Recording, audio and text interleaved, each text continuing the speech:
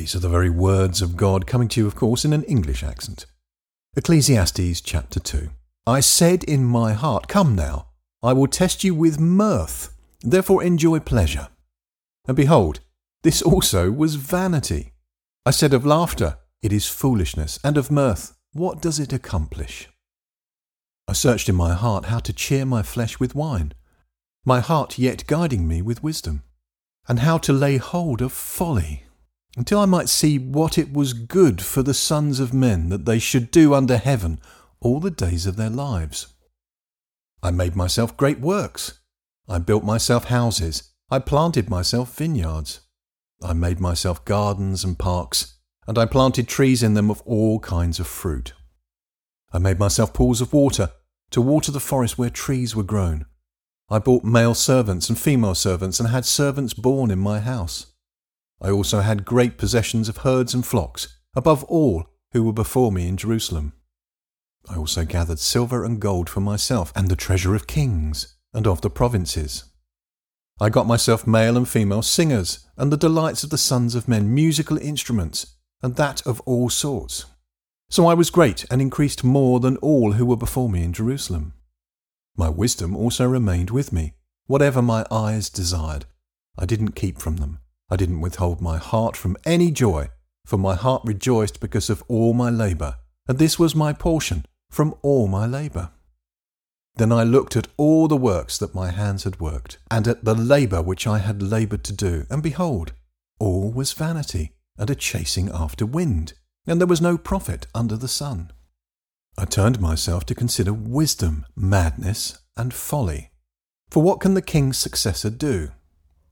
Just that which has been done long ago. Then I saw that wisdom excels folly, as far as light excels darkness. The wise man's eyes are in his head, and the fool walks in darkness. And yet I perceived that one event happens to them all.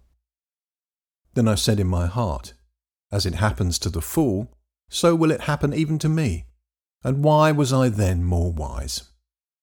Then I said in my heart, that this also is vanity. For of the wise man, even as of the fool, there is no memory forever, since in the days to come all will have been long forgotten. Indeed, the wise man must die just like the fool. So I hated life, because the work that is worked under the sun was grievous to me. For all is vanity and a chasing after wind. I hated all my labour in which I laboured under the sun, because I must leave it to the man who comes after me. Who knows whether he will be a wise man or a fool? Yet he will have rule over all of my labour in which I have laboured, and in which I have shown myself wise under the sun. This also is vanity. Therefore I began to cause my heart to despair concerning all the labour in which I had laboured under the sun. For there is a man whose labour is with wisdom, with knowledge, and with skilfulness, yet he shall leave it for his portion to a man who has not laboured for it. This also is vanity, and a great evil. For what does a man have of all his labour, and of the striving of his heart, in which he labours under the sun? For all his days are sorrows, and his travail is grief. Yes, even in the night his heart takes no rest. This also is vanity. There is nothing better for a man than that he should eat and drink, and make his soul enjoy good in his labour.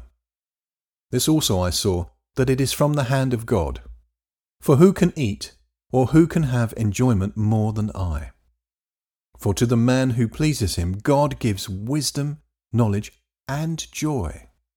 But to the sinner he gives travail, to gather and to heap up, that he may give to him who pleases God. This also is vanity, and a chasing after wind.